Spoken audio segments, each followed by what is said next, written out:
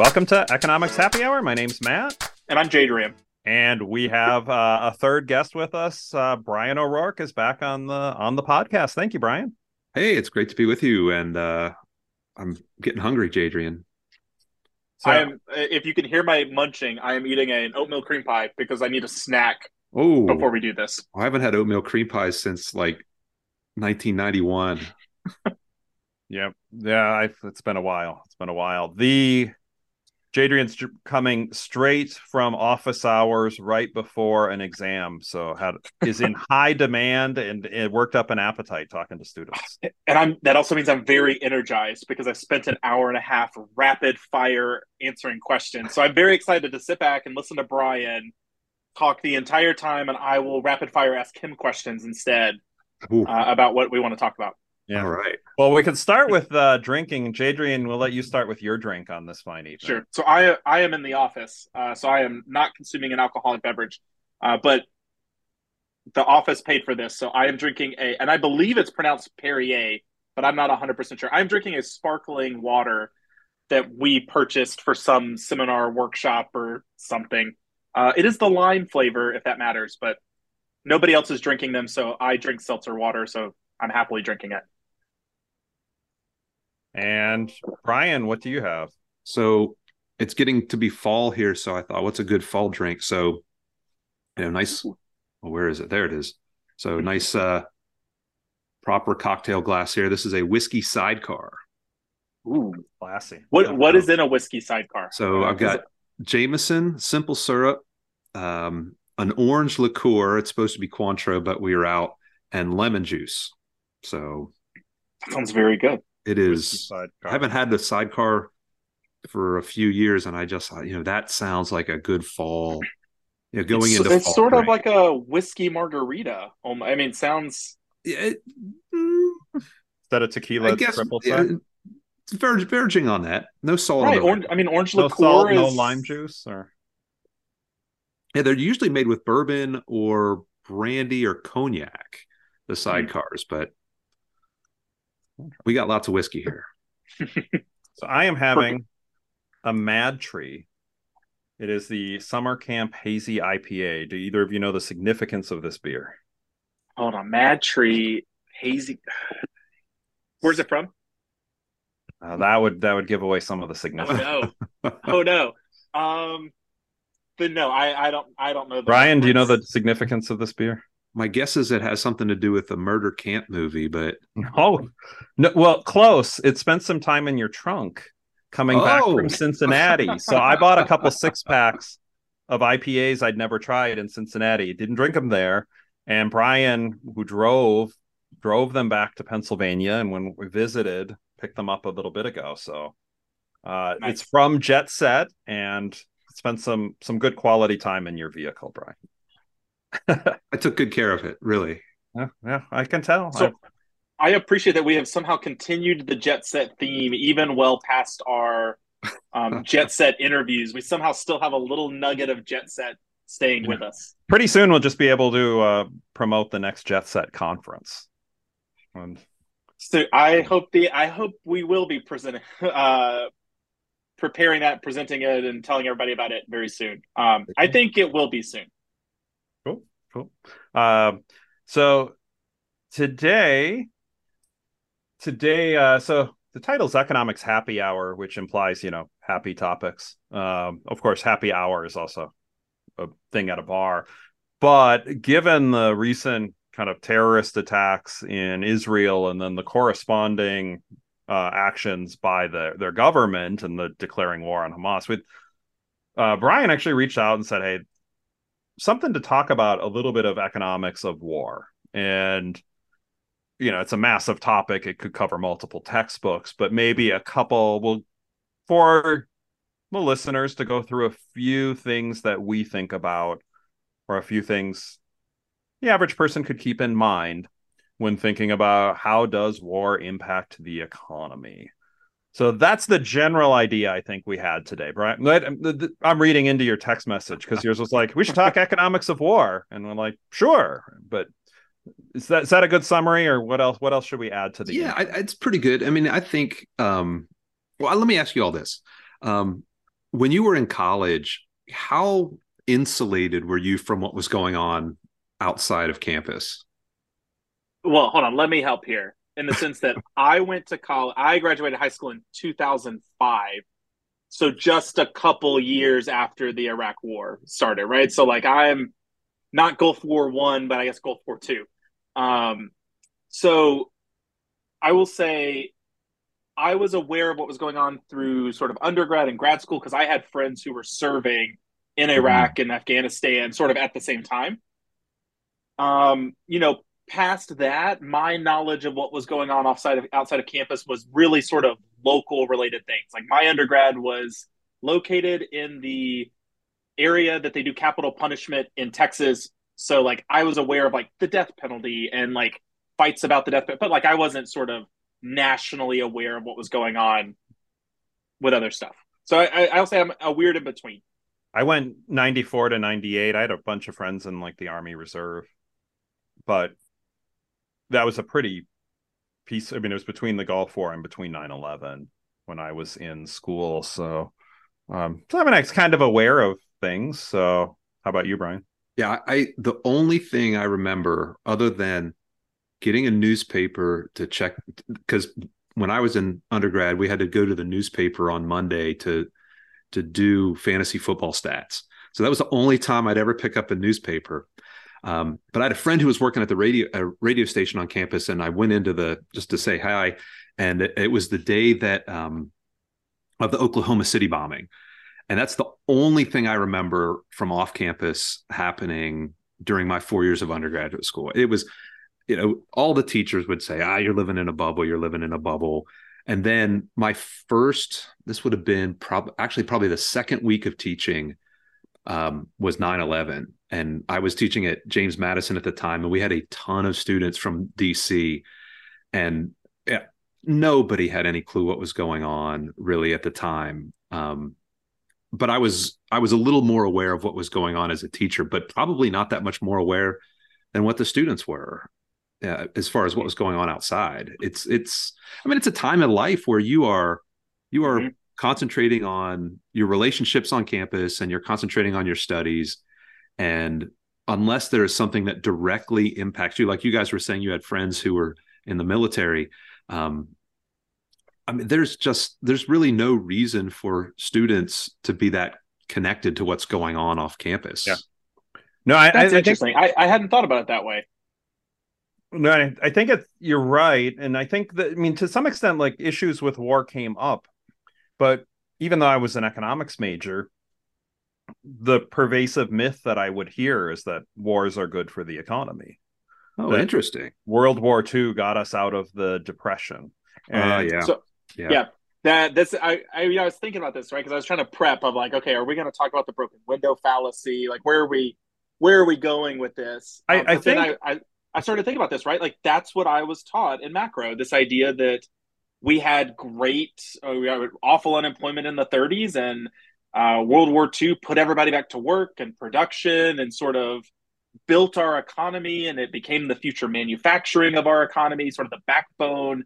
Right, other countries lost their production facilities, but yeah. we had ours. So the 50s and 60s and 70s production was great because World War II helped us get there. So actually, I didn't realize it. I think I was taught basically that same story. Yeah, and I don't recall if I was taught it in macro or it's just a pervasive myth. I don't think I was taught it in macro. I'm going to give a shout out to my, you know, I think I got good macroeconomic education by Dr. Randall Waldron, who's no longer at South Dakota, but still teaching the youth of today. But why don't we start with the broken window fallacy and the idea that breaking a window is not good for society? Jadrian, you mentioned it, so do you want to give a quick definition, or if I you're am so laughing, so bad if at you this. don't want to, No, I then can I can do it. I don't know why. This is one of those econ concepts. I understand it internally, but every time I try to go and explain it, I somehow sort of get it backwards. But big picture, so it's a parable of the broken window fallacy. So it's this story of essentially, I don't remember exactly who like maybe it's a tailor or something. There's some business owner who opens a shop or owns a shop, and some heathen runs through and breaks their window. and they have to spend money to then rebuild that window. And sort of people who are looking on say, isn't that great? They've spent money to help a window producer now have a window. They have sort of stimulated the economy because they've had to hire somebody to replace the glass and clean it up and stuff like that. And sort of the broken window fallacy is this idea that destruction creates something. It sort of tells the counterfactual story that had that window not been broken, he would have had a complete window just like before. And that shop owner would have also had money to go do whatever else he wanted, like buy a new suit. And he would have created more output by buying a suit and having a fixed window rather than the destruction just resulted in a complete window. I think that's. I know the story. I don't know that that's necessarily like that's the broken window fallacy. I thought that was a great story, and Yeah, the idea. Yeah, you got the suit part right. That was good because there's a glazer, right? That's it.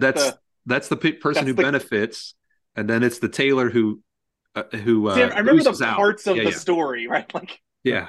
But the general idea is, before you had a fully functioning window, the window's broken, and you have one after, right? That's the sort of before and after. So the window is destroyed, and people spent this effort to rebuild the window, where instead that same effort could have been doing something else. You could even take the economy out of it.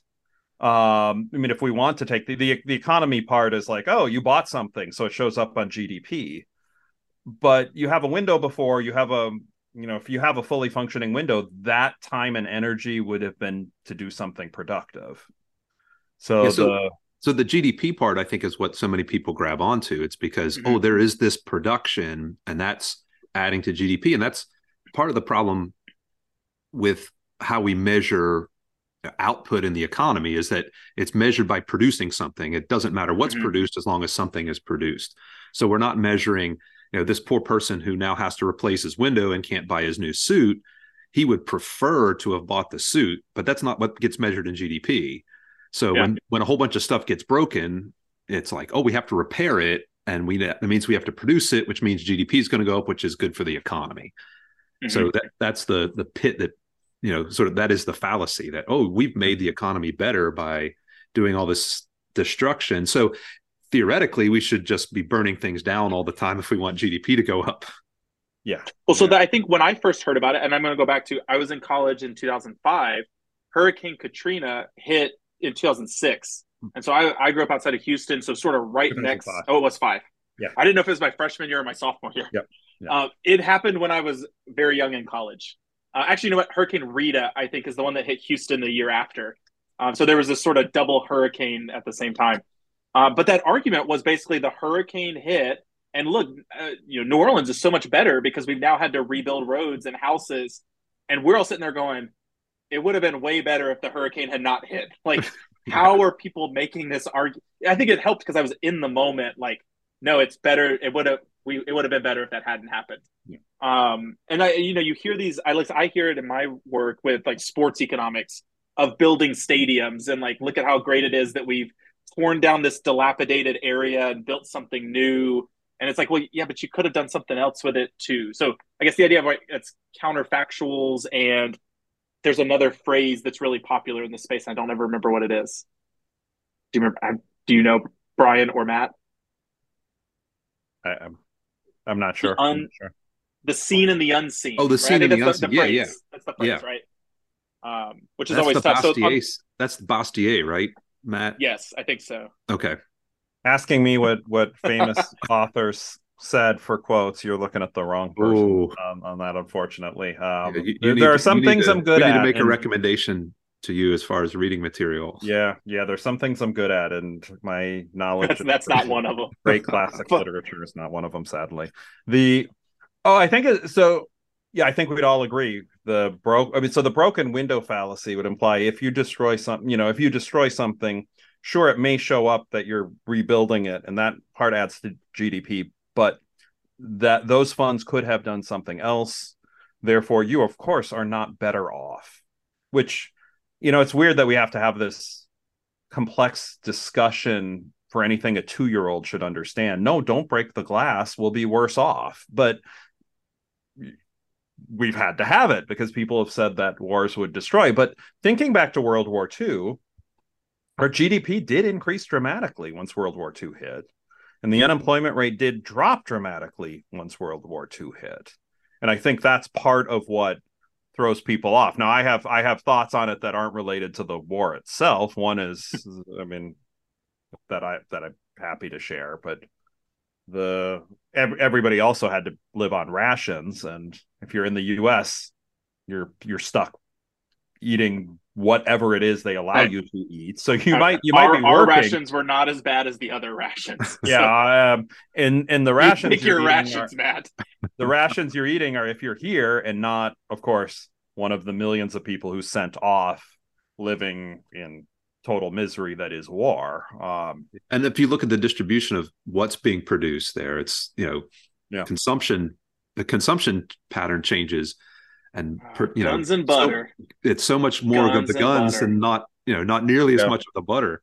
The government's taking over the economy, and honestly, governments doesn't do a really good job in producing things and diverting resources when there is a very clear objective.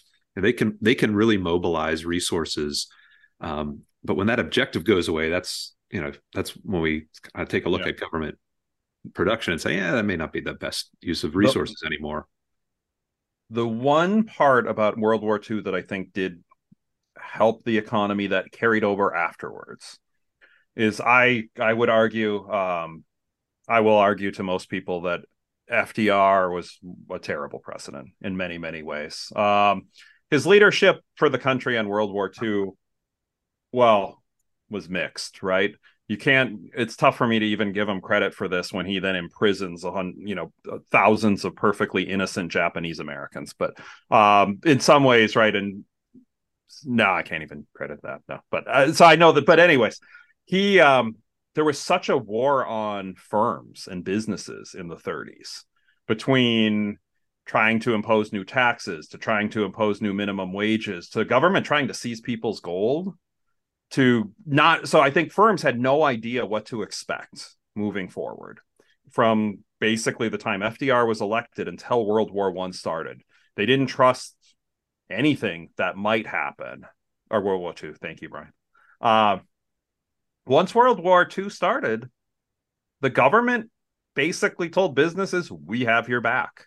We are there." There was essentially stable rules of the game, and those stable rules of the game carried over afterwards a little bit more. And so that was, to me, if you're looking for a positive impact, that was the one positive economic thing that came from it. It wasn't the buy all of the guns instead of the butter, for the guns and butter analogy. I don't know. Appreciate both of your Well, takes on my take. I have a huge gaping hole in my post World War II U.S. history knowledge, which is terrible because I was a history major. But that was like the class they never taught, was what happens after it's World War II. yeah. So okay, I'm gonna right. That's a course you should teach, right? The economic history after World War II. Oh yeah. Instead of teaching labor, maybe you should teach that course instead. Um, okay, so this is where maybe even after this, I'm gonna have to dig in and start looking up stuff. So I was looking while you were talking, I went to look at the MBER's recession dating cycles, Hmm. because right, these are the pieces, and I think Matt and I may have talked about this in a previous episode, and if not, I'm happy to talk about it again. I think about all the stuff that I have learned since finishing grad school about economics and systems and macro. Man, I wish I realized these things while I was taking it, because I feel like I would have been so much smarter at all of the math and everything we were doing, that I just sort of better understand stuff. So I was looking at the MBER, like when recessions happened, and I do seem to remember, not when I was in school. I learned the whole, it pulled us out of the Great Recession or the Great Depression, and we're better off because of it. And I feel like it's only recently that I have sort of gotten into this like post World War II history part. We had a recession February 1945 to October 1945. Germany surrendered May 1945. So we had a little recession right towards the end of the war. And I feel like I remember these stories. We had another one in during 1948, 1949. I feel like I remember this story that basically sort of the war was winding down, and we weren't producing the same amount of, right? So it's sort of that GDP story. We weren't producing amount of stuff, and that sort of took us into a recession. And then sort of as everyone came back, we didn't have the right sort of mix of jobs and industries because we had this massive military production, but then we didn't have people to do it. And sort of it created this sort of double wave of recessions.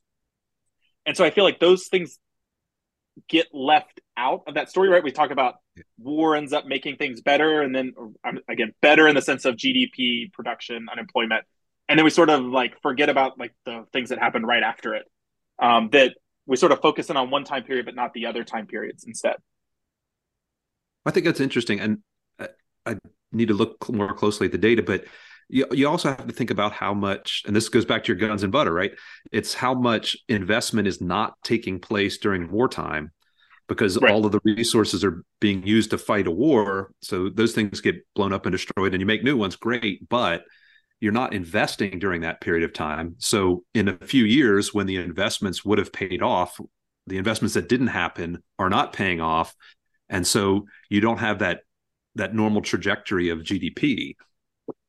So this was a big chunk of my labor course when I talked about sort of this idea of American manufacturing and how great it was, and everybody looks back to sort of the 50s, 60s, 70s, and stuff. Like the big argument was basically the reason it was so great was not sort of the American exceptionalism that we talk about, but because basically Europe bombed everybody's production facilities. This idea of investment, right? So all of the German ones, the English ones, the French ones, those were just leveled. They had no production capacity. We were largely, except for right some Alaskan islands and Hawaiian islands, we were largely unattacked. Our production facilities still existed. And so we were able to have that sort of dominance, not because of anything we had done correctly, right? So this idea of like, what could we have invested in instead and where would it have gone? But just sort of everybody else just bombed everything and ruined Yeah. it and gave us a head start. But once they rebuilt it more efficiently, better sort of, they built things correctly for what they were actually using it for versus us, we're sort of like rearranging stuff. I don't know. I think I'd argue with that given the Which US part? has grown they rebuilt better. Largely just US GDP growth has exceeded Europe's Mm-hmm. GDP Oh, growth. that's the thing. Not even like even in the past 20 years. So yes. not even right, the right. But here's what's wild, right? So we manufacture more stuff, right? We've always manufactured more stuff, right? It's not that we don't manufacture. It's that always sort of that labor versus capital manufacturing story of, why aren't we in the heyday of manufacturing? Like I had students who were doing this to me at Penn State. Why don't we have more manufacturing? I'm like, we make more stuff now. We make 3 times as much stuff as we did before. But a lot of that change has happened more recently, not in the 50s, 60s, 70s. We made those changes 70s, 80s, 90s, rather than like sort of, I guess, differences in when different countries made the changes. Yeah. The recession it's tough to imagine if you just think in the abstract that we wouldn't have gone through a recession coming out of World War II. The idea of transitioning all of the major automakers from making tanks to making domestic automobiles and the ammunition companies to shift away from that and the electronic. Just thinking through the massive amounts of what industry was making to making new products. In some ways, I'm surprised the recessions were so short back then because it was we would have had to have one. It was the entire economy. So I wonder about that, Matt, because it's sort of the post-COVID era. We've seen that it's like the reverse of the post-COVID. Yeah, it's like all this pent-up demand when people couldn't buy anything during the war. Now, all right, the war's over, people are coming back, and man, I just want to spend money on something. And I don't want to buy any kind of anything related to the war. Just produce something for me. And I don't, I assume that demand was such that it's going to minimize any impact of a deep recession because manufacturing, they could produce anything, and someone's going to say, "Hey, thank goodness it's not war related. I want to buy it." So consumption. So that shift from government spending to consumption, and consumption is such a big part of GDP. That can really mitigate the the That's a impact fair of that point. That might recession. be why it was so short. I would have. Was I will say the one at the end of the war was right. There's the one that's sort of right at the war, and then they've dated that as ending October 1945, so slightly after Japan surrenders. Yep. And then we're in expansion right after. So that's Brian's point, right? Expansion. And then in 1948, a recession. So maybe it is, right? Just those couple years after coming back, I'm going to buy as much as I can. And then at a certain point, you're like, okay, wait, it's been 3 years since the war. I need to stop because like Yeah. I can't buy a ton of stuff. Broke. And then you're back in a year-long recession. Does that mean we're going to Right? go through a COVID recession here and a recession Of two course in we about are. a year? Yes, we're going through a COVID recession. We always get to recessions at some point. You can't avoid them. There's a business cycle. Okay, so Matt, I did get this question, and maybe Brian can chime in and help. Going back to the war idea, right? So economics of war. We started by talking about broken window fallacy. The idea that you had a full window, it's broken, you've replaced it with the same thing. However, in some instances, you can improve things in that process. So you think about, right, like you maybe have a dirt road, 2 lanes, it's rebuilt and it's bigger. There are components, and I've always sort of wondered this where this fine line is, right? There are components that are, well, some part of that is definitely broken window, but then some part of it is better. In a sense of, I mean, war is, it would be better not to have war, right? So I want to make sure I'm very clear on that before I accidentally say something incorrectly here. What are some potential improvements possibly that come out of this? Whether that is diplomatic relations, new state boundaries, new infrastructure, right? Like, is there what sort of places would we expect to see improvements upon what was previous after replacements and fixes? So, of any The of a cons out war the in con of a general? war. Yeah, we'll go. Yeah, cons Well, outweigh the pros. What I'll are give it. some things? So I think maybe something specific out of World War II is that the U.S. relationship with Japan and Germany is significantly different, and part of that is when the U.S. goes to rebuild those parts of the world, they can inculcate those defeated parts with a different mentality. It's right. Capitalism is good. You don't need to take over the world. You can make your life better off by building things that other people want, and do it peacefully. And so you institute that kind of new world. And this is kind of a charged saying, but the new world order where it's war is not the way to do things. Yes, we just had a war, but let's be friends now. So if you can go into a country and not do what you did in the past, in the way back when you took over a country and said, this is, sort of the Genghis Khan type of approach to world. I was thinking Reconstruction when you were starting to say yeah, things, right? Reconstruction would be the same thing. Sure. So you go in and say, all right, yeah, we know you're going to put your own spin on this, but we want to be friends. We'll help you get things started, and then we're going to back off. So kind of I think the political, teaching a new political, new economic way of doing things. Yeah, that's what I was trying to get. I was trying to find like what are these weird places that you don't think about that I don't want to say that war has to happen in order for. It would be nice if it could happen without a war, but I don't want to get into military spending. I think we could do a separate episode just on that, and we're gone. But there are, I mean, I think it was the Defense Department that funded some of the early research for the internet, right? No, there is the question of how much was spent, and if that money was in the private market, would things have happened first? But you could fund some. I seem to recall, and I could be wrong, but a lot of the GPS technology might have come out of Department of Defense funding initially as well. So I think one of the things I remember always learning, and tell me if I'm wrong about this, the interstate highway system was sort of military in purpose. The idea that you had sort of, I feel like I remember like Eisenhower wanted people to be able to get away quickly. To get away quickly, but like also be able to land planes in different places. So like there's certain amounts that are flat relative to like straight versus curves and stuff. But I remember there was sort of a military underpinning to the interstate highway system. Yeah, my understanding it was just to get away quickly from a city if there was a nuclear war. Literally, Okay. that's what I. The other parts could be true. Hmm. Yeah, it was the Interstate Defense Act, I think, was what it was called. So the no, I'm sure there are other things. I mean, you could argue it's job training for individuals, especially those who are only in a short period of time. Go in as 17-year-olds, maybe not the most disciplined, and come out and Yeah. certainly ready to work a 9 to 5 job.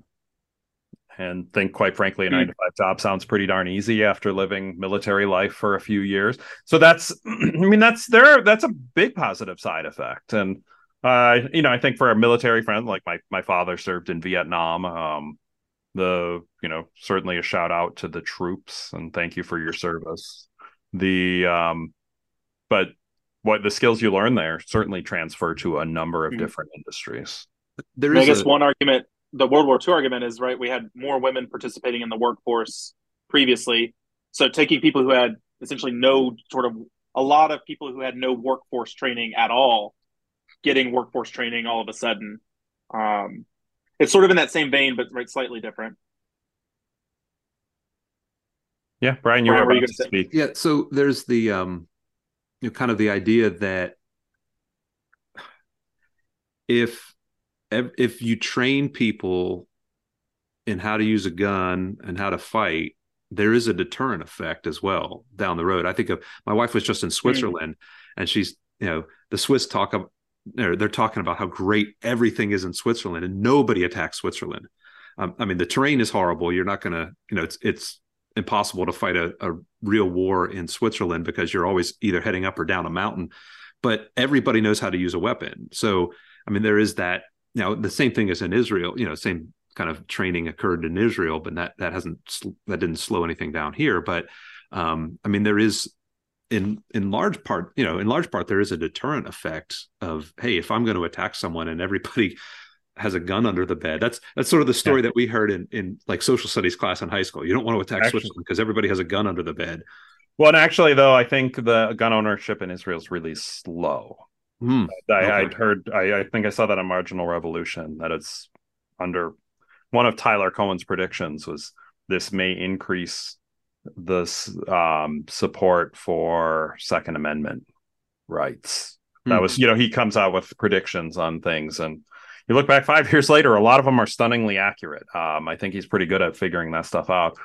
That's a good. I mean, the deterrence aspect's a good Mm. aspect, right? If you have military spending, nobody has.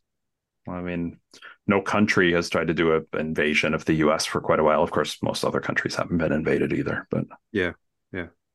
So, I don't will know. you guys, when you teach, do you bring into the classroom current events? I mean, is this something that you would talk about in your classes?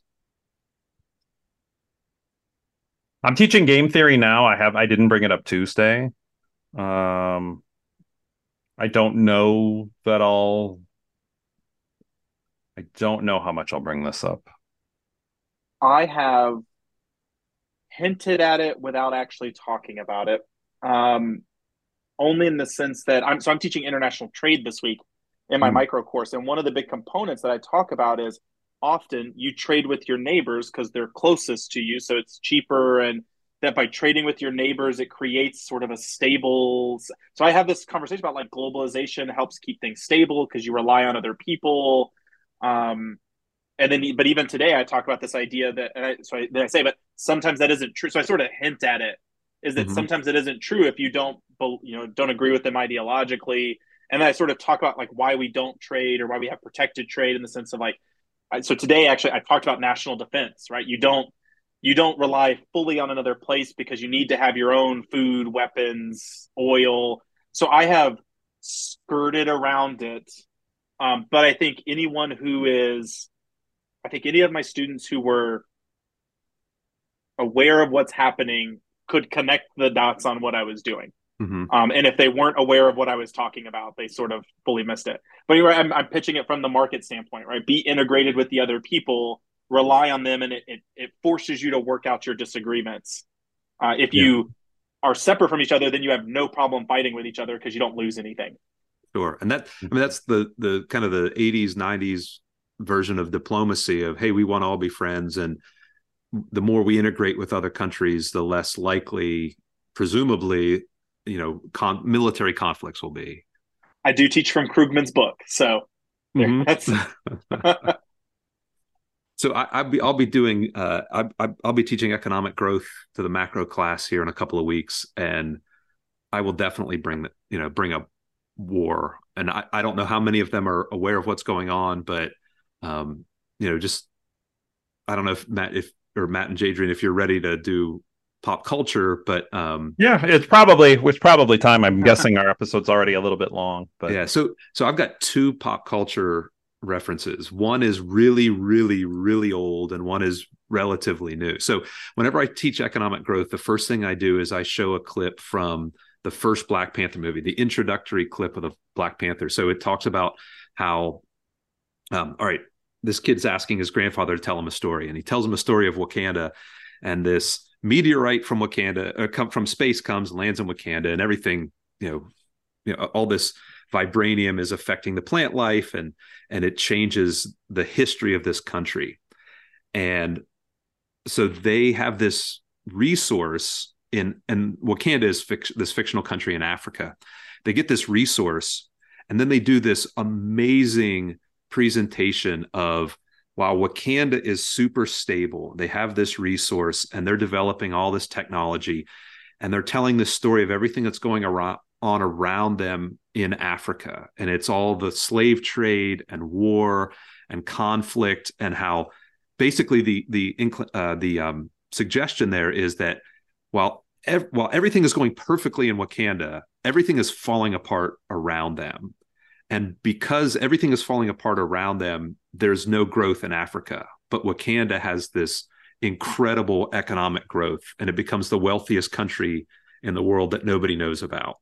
The story that's told in that maybe 2 minutes, maybe 3 minute clip is, I barely have to teach anything about growth after showing that clip. It's a magnificent 3 minutes. Is that on Critical Commons or Economics Media? It's on Critical Commons. It's on my website, comicnomics.com. So you can find it there. I don't know that I knew you had that website. Well, it's in its development stage, but okay. It is live, so you can find it there. Awesome. That is a tough title to type out. Oh yeah. I'm going to give you a World War II propaganda short film to tie it back all to the beginning. This is on the Econ Media Library. It is called Going Places.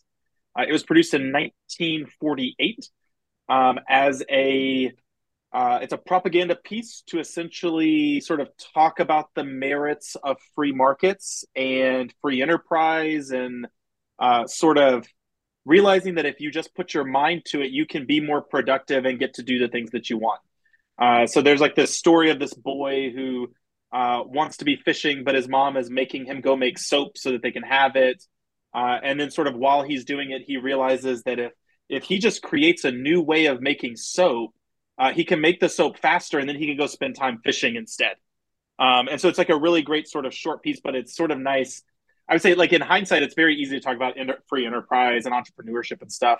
But the cool part about it is realizing the time period that it's produced, which is way more interesting. So it's right sort of at the end of World War II. It came out in 1948. So sort of getting this idea of, hey, we're the American economy, and we need to have this free enterprise. Businesses are coming back, create new things, that sort of stuff. Awesome. Really neat. So it's on the Econ Media Library.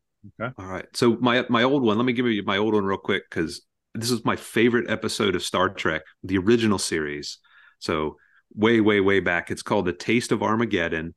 And what happens is the Enterprise shows up on, at a planet. They're like, hey, what's going on here? And there's these two neighboring planets, and they've been at war for 500 years. And the way the war works is it's basically war games. They launch a virtual war, a virtual attack. And so none of the capital gets destroyed. But if the citizens of the planet are where the attack took place, they must voluntarily submit to extermination. And so the capital is the reason the war can go on for so long is because none of the capital gets destroyed. It's only they only lose labor, and it works. So of course the caveat in the story is that the Enterprise ends up getting hit by an attack, and they are ordered to send all of their crew down to the planet to be exterminated.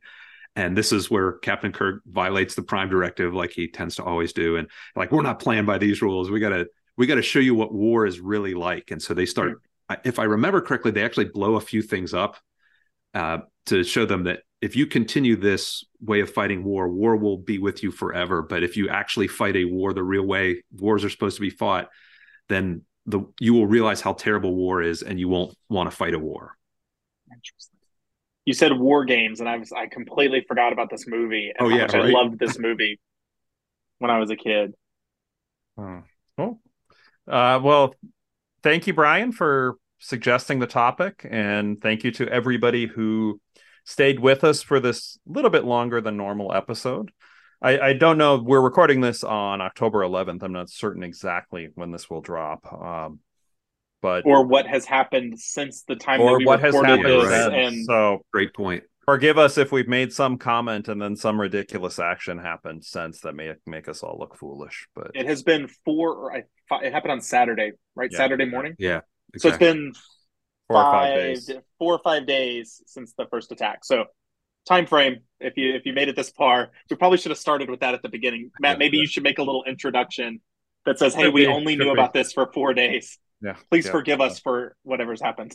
And if you enjoyed the show, once again, please leave us a 5-star rating and a review, and we will be thrilled to send you Economics Happy Hour stickers if you do so. We are also looking for sponsors, so let us know if you're interested in sponsoring. Yes. And for those on YouTube, Brian is showing off the Economics Happy Hour sticker, which I could show it off, but it's on the back of the laptop, which has the camera. Well, I might have mine. So while you're doing that pitch, and also if you have any ideas, right? If you have topics that you want to hear us talk about, or you would like to hear us talk about it, you can also join us, just like Brian. We're happy to talk to you about all sorts of other things. We end up coming up with topics that we're like, we need to talk about this in a future podcast, and then we never talk about them. So if you've heard a topic we've mentioned, come talk to us about it. We're happy to talk to people too. Absolutely. And well, thank you all for being here. And I'll raise my empty glass to you, and you can raise your Perrier and your whiskey something. Sidecar. Whiskey sidecar. Cheers. Cheers. Cheers. Bye, guys.